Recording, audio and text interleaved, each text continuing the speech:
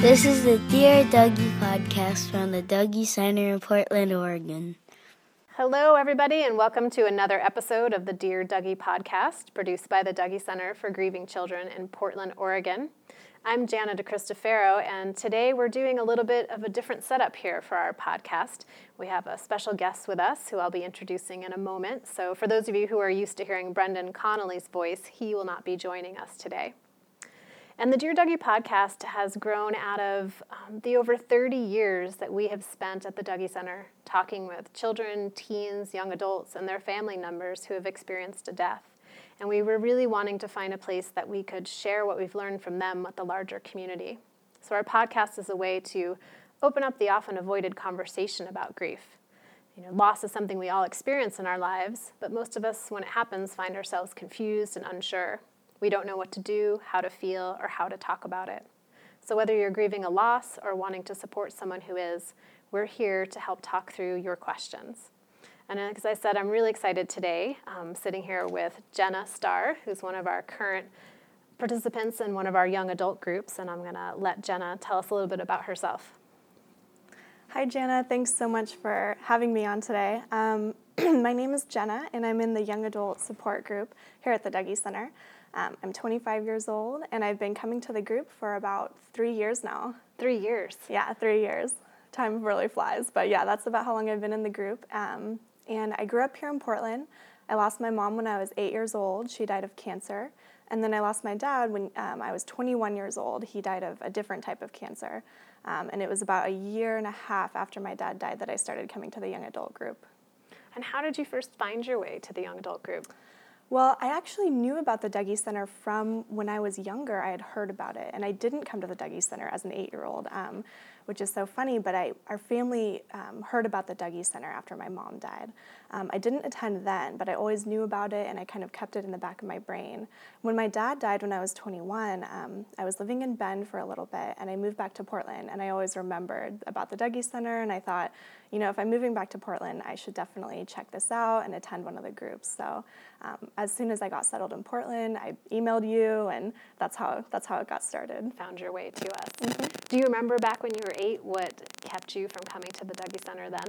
I don't really recall. A lot of my memories from that time are a little fuzzy around that time that my mom died, but I think I was a little shy back then, and I think I didn't know what it would be like to attend the group with a bunch of other kids and what it would be like.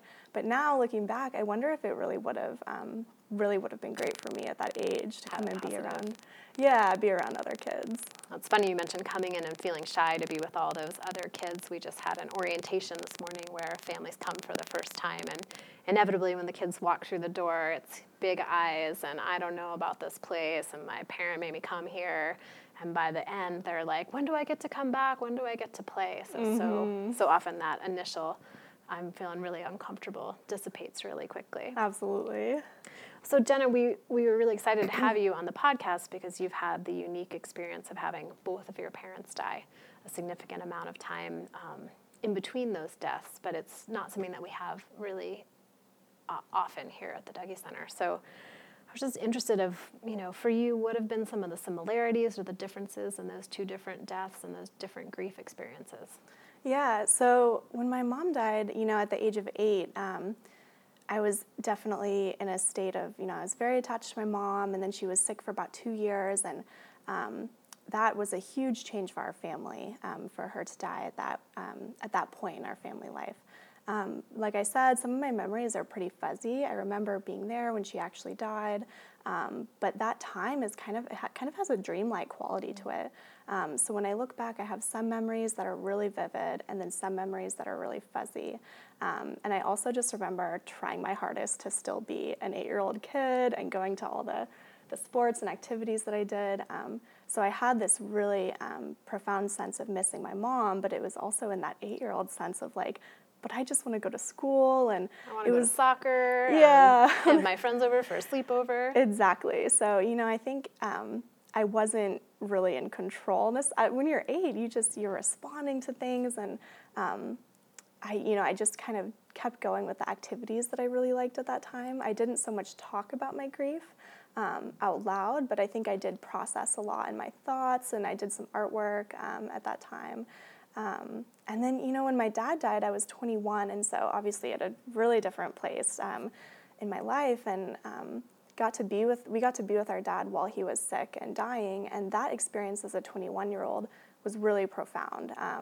It was, I could really process about it and think about it as it was happening, and it was just a really special time to be with our dad while he was sick. That month that he was ill, my siblings and I were able to be with him, and it was a very challenging time, but it was also almost meditative in the way that we got to be with him the whole time and really focus on taking care of him. Step by step. Yeah, really step by step, and that was a little bit different. My mom died in the hospital. It was a little bit more sudden that her cancer came back. With my dad, we were able to be home with him on hospice, and so that had a really different feel to it. We were really able to be with him every step of the way. So more of a pace that you could get involved with, in a sense. Yeah, and just being older and being able to reflect on it as it was happening and kind of take things in. Whereas when I was younger, it was a little bit more of a shock to me, and of course being 8, it was hard to keep track of what was happening and what was going on with my mom's illness. Do you remember much about when you were 8 and your mom was ill and then she died, like how your dad interacted with you around that, what he shared with you about what was happening? Yeah, so my mom was sick for, I believe, at least 2 years, and so I knew about her illness. I was there when, she bought a wig, when she lost her hair, and I remember we had the hospital bed in the living room at one point, so it wasn't necessarily hidden away. It was very apparent what was going on, and I still spent a lot of time with my mom during the time that she was ill. And my dad, he was really trying to keep the family going at that point. He was working full time. I believe he was very open with both me and my brother. My brother was a teenager at that time, so he was at a really different place in his life when our mom died.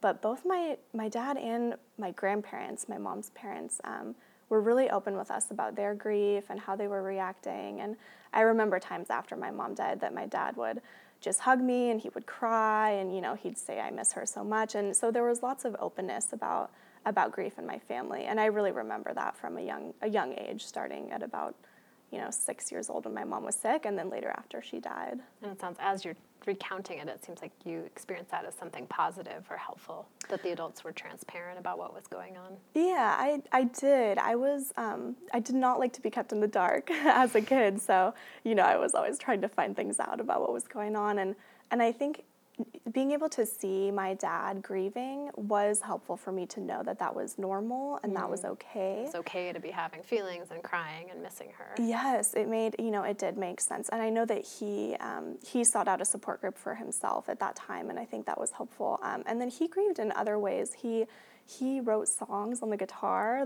he had a song called The Single Daddy Blues at one point, and we all sang this at our family holidays. And I think that's one of the most amazing things when I think back about my dad's grief. He certainly cried and had other ways of expressing his grief, but he also created music, and that was a way for our family to connect during that time. To share in that, even though you're all grieving in your own ways, because you were saying your brother, it was so different for him, and you being 8, and your dad missing his wife who died versus you two having your mom die. But that song brought you together to have some commonality with that. Yeah, definitely. And it was out in the open, it wasn't something that we were trying to hide away necessarily. We didn't talk about it all the time, but it was definitely something that came up in family discussion and was really acknowledged at family gatherings, and I think that was helpful for me as a young kid to see.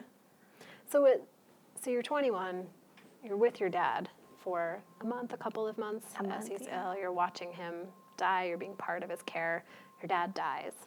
How does having your mom die when you're 8 inform the grief that you have watching your father die and then experiencing his death?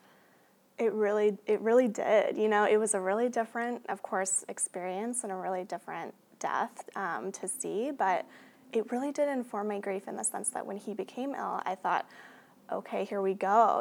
This is something that we've been through before, that my family's been through before. It's something that I have a really core sense about, like a profound sense of people get sick and this is what can happen. So on the one hand, it tough when my dad got sick because I had this sense of knowing what could occur. Before we knew he was going to die, I knew that it could happen. And I think if, perhaps if my mom hadn't have died, I wouldn't have had that sense so quickly. Like I would have thought, he'll get on the treatment, he'll be able to, heal or get well from this illness. But right away when he was in the hospital and we found out that it was cancer, I just knew that this was a possibility. And so I think that informed my grief in the sense of my feeling of acceptance a little bit with what could happen. Came in a little bit earlier, I think.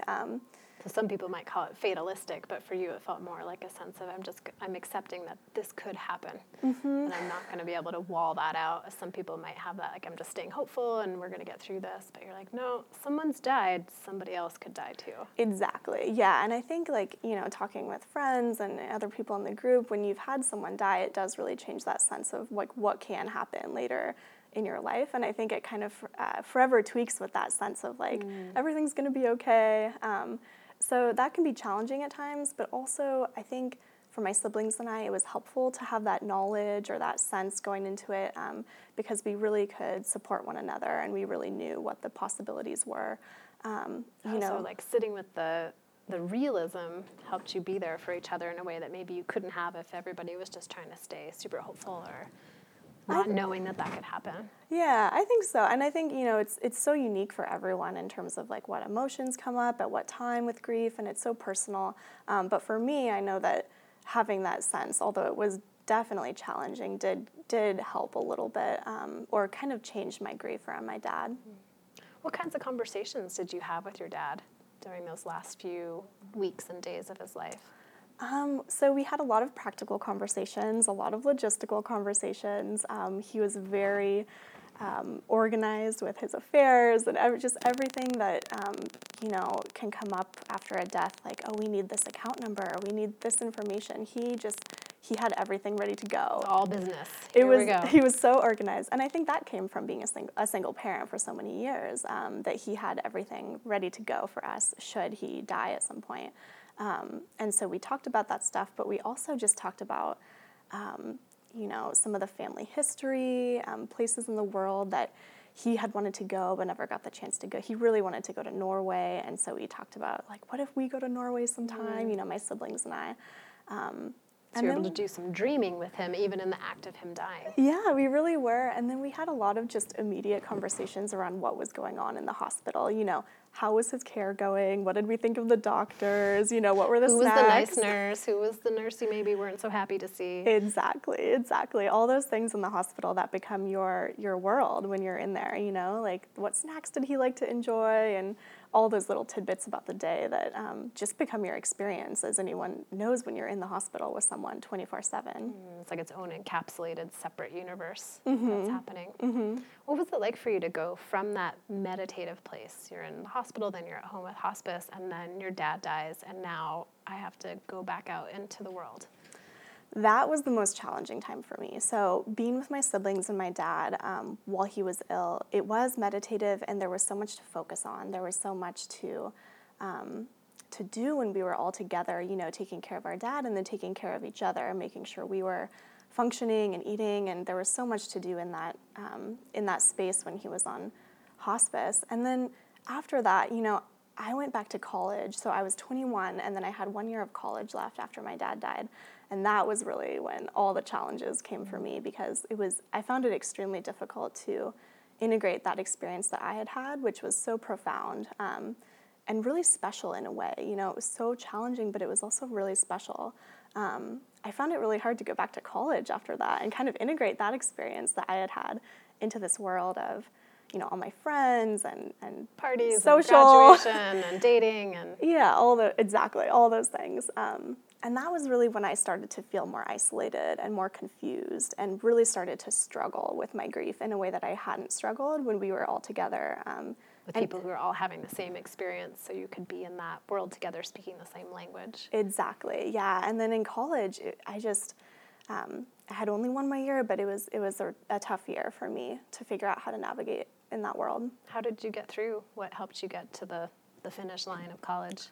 Well, I actually found a support group I went to U of O, and I found a support group there at the health center, and it was a grief support group, and it met every other week, similar to how the group is here at the Dougy Center, and I loved that group. I made friends that I'm still in touch with. I found that it was so helpful for me to come together with it. It was almost like a secret, we felt like we were a secret club. Yes, a secret club on the campus, in the sea of students who are thinking about everything else other than death. Mm-hmm. We were these 7 or 8, students who were really thinking a lot about death and a lot about our person who we miss so much, and just how are we going to manage this grief that we have. And so being able to meet with them, I think that was the number one thing that got me through that year. So it seems like it was almost less about what you learned from them as much as just having the connection and the sense of we're in this together. Mm-hmm, definitely. Yeah, because, each person brought something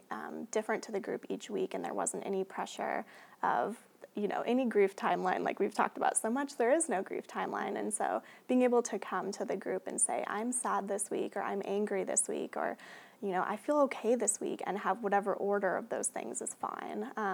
That was really, really helpful for me. No one's like, you're behind schedule, and you had your anger week last week, so really we want you to have a different week this week. Exactly, yeah. And as you're talking, it's interesting to think that group, you're all at the same college, you're all kind of in the same place in your life, and you're grieving. And then our group here, people are coming from all different places. Some are in school, some are working full-time, some are living at home, some are getting married.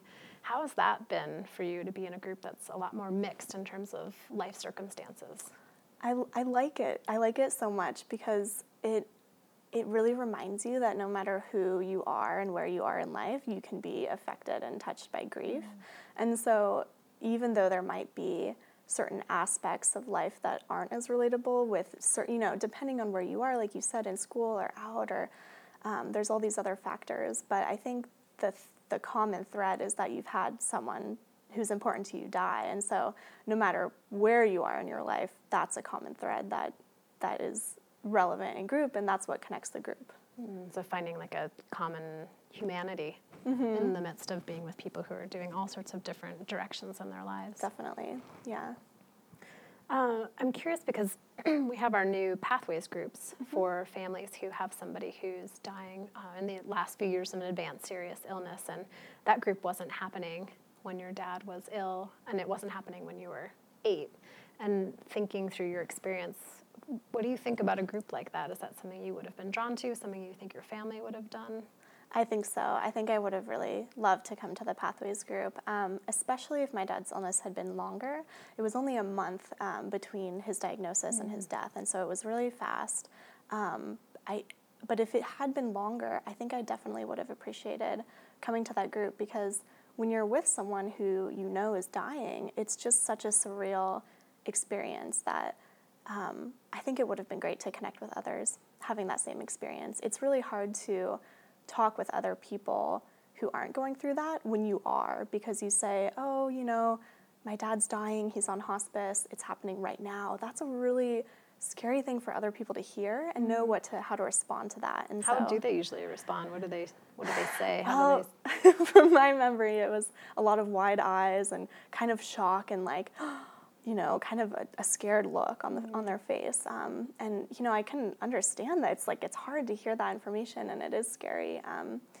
And so it was hard to be in the world having that experience, and then trying to just connect with others in a normal way. Because when you're living with your family member who's dying, that's an extra layer of something. And so people just responding in that way where it's hard to even go past that. Like, what do you say after that? Right, because it's clearly so important and defining to you in that moment. So it's hard to carry on with a normal interaction. How does that compare with how people respond when you say, my mom died or my dad died? Is it a similar response, or is that? I think, in my social circles, it's a little, people are a little better with the my mom died or my dad died, and then responding. Of course, there's always the range of responses that I hear, and some are more helpful than others. But I think once the death has occurred, there's at least a little bit more of a social norm of knowing how to respond. Like more of a custom that they can fall back on? Yeah, and sometimes it's not always the most helpful thing or not, but But when someone is actively dying, I think that's just a scary, really scary, it's almost a tenuous thing for people to hear about. So even though I felt secure in my experience when I was with my dad, I knew what was going on. We were right there with him. It's the most important thing for us going on right then. It was just hard to communicate about that outside our little world. So to be able to have a conversation with someone who's not part of your family, who isn't going to give you the wide-eyed look and isn't going to be totally flummoxed about what to say. Yeah, I think it would have been really helpful. So now that you're in this new stage of life, you're going to grad school. That was a big thing to graduate and then to decide to go to grad school. And what's helpful for you now in these different places in your life? So if someone's listening to this podcast and wanting to know, I have a friend who's just about to graduate from college, or they're going to get married, and they've had both of their parents die. What would you say to them? So for me, what I find really helpful is when my friends or family members understand that grief can come up at different life events and different life stages, even the ones, and maybe sometimes especially the ones that seem like they might be more celebratory or more happy events. And so for me, going to grad school, like you said, it was a huge deal where, I really missed my dad because I couldn't get his advice on the application, and when I was accepted, he wasn't there to celebrate with. And so this amazing thing in my life turned out to evoke this massive grief experience. And so I think what's helpful for me is just talking with others who understand that and can really say, yeah, I bet that brought up so much for you. Like, I can see why you would miss your dad. And certainly with the other life events you mentioned, relationships, getting married or having kids or other aspects of life as you move into adulthood, whether or not you have those experiences, whatever milestones are important to you, that can really bring up grief. And so just talking with others that can understand that would make sense for those experiences to bring up more grief. So people who can maybe slow down a little bit and recognize this is a celebratory event, and there may be another side to this. There may be a shadow to the celebration that not everyone else is paying attention to. Exactly, yeah. And one other thing is, and this might be a little more nuanced, but when I lost my dad, not only was I grieving for him, but I also felt this double grief of becoming parentless. And so that was a huge element for me to grapple with at that time in my life. I was leaving college, like I said, and launching into that young adult phase where I didn't have a safety net. And I really felt that sense of not having that emotional backup of my parents there. And so I think I would say to anyone who's losing, who has lost both their parents, that it's normal to feel kind of a double layer of your grief of I lost my parent, who, I miss my parent, or however you're feeling about that. And then also, I just miss having parents, period. I miss having those roles filled, in my life, because I really struggled with that after losing my dad, on top of the grief for him. There's like missing him and his uniqueness, but also missing the symbol of what it means to have parents, caregivers, people you can go back to for support. Exactly. And all the little, I couldn't call my dad, I couldn't check in with him, but then just like you said, just knowing that you have a parent in the world, that really affected me for some time, and still comes up for me, of missing, feeling that void of the people who are no longer here. What's been helpful for you with that piece of adjusting to, acclimating, integrating that concept of being parentless? It's an evolving process. It's going. Yeah, it's an evolving process. Time definitely has helped me get used to that idea and become more comfortable with it. And I think for me too, just being compassionate with myself and knowing that that's okay to feel frustrated or angry or feel that jealousy, maybe a little envy. Jealousy, feel like it's a little unfair. It's okay to have those feelings, and those feelings really come and go. And just as grief changes so much over time and ebbs and flows and fluctuates, that's been my process with the feeling of being parentless, is that I've had to really work on being kind to myself when a whole range of feelings can come up about that. So that's so interesting. If we usually ask, like, what can other people do to help? But for you found going to yourself, that you've been your biggest support, and that there's thinking of what can other people do to support you and supporting yourself, to say, yes, of course you're going to have feelings of resentment and envy. That's okay. Yeah. That can help strengthen you to remind yourself in those times. Absolutely. That's certainly really helpful. And that's really been my biggest one. And I think more on the practical kind of helpy side of things, if there's something that you really miss about a parent, like I don't believe anyone can really substitute or fill in for that role, but if there's one specific thing that, like, I really miss getting a phone call after a big event, that's something that I've practiced asking for too. I'm not always so good about doing that, but it can help if if there's one certain thing that might be helpful to have someone else try to do for you, that could help. And that really is also different for everyone. But right, for some people they might be like, oh, no, I'm good. My best friend's always going to call me after I have a job interview. And someone else might say having somebody else call me instead of my mom is more painful than having no phone call. Exactly. So that's a really personal detail that everyone has to sort out for themselves and how that feels. And so for me, like, I don't do things like that all the time, but there are certain little moments where I think, okay, maybe it would help if I could go get a meal with someone or go have this experience. And so that's a work in progress too. And it is really personal and unique for each individual. But I think mostly the self-compassion around the ups and downs of grief and all the variety of emotions that do come up.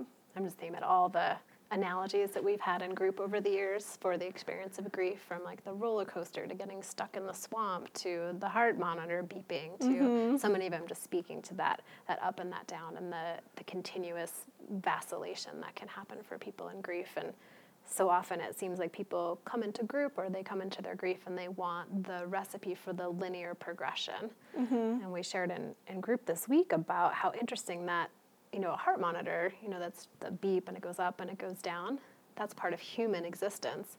Yet we want this linear thing that keeps going. And if that was to happen to us medically in any format, it probably wouldn't be good, right? If anything increases too much medically, that's usually a bad sign. But emotionally, that's what oftentimes we are craving, or at least think we're supposed to be doing. So just another great reminder that there's vicissitudes, if I'm saying that word right, that it goes up and it goes down, and to try to find that self-compassion.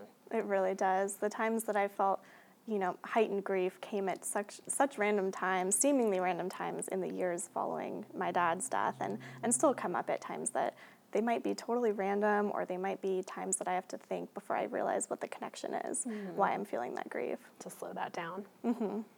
Well, Jenna, I'm so glad you were able to join us today, and one of my favorite parts of the job is to facilitate that young adult group, and I've so enjoyed all that you've contributed to the conversation with us in group and then here today. And what I imagine in group oftentimes is that you all come together and kind of shore yourselves up to go out into the world to advocate for yourselves and what you need in your grief. And I think you're just a fantastic model of that for other people in our group. So thank you so much for joining us today. Thanks so much for having me, Jenna. And thank you to our listeners for joining us for another episode of the Dear Dougie podcast. To learn more about us and to listen to past episodes, you can find us at dougie.org. And you can also find us on Facebook and Twitter. We'd love to hear from you about grief and loss or any questions about our podcast. You can email us at help@dougie.org and help us out and just put podcast somewhere in the subject line.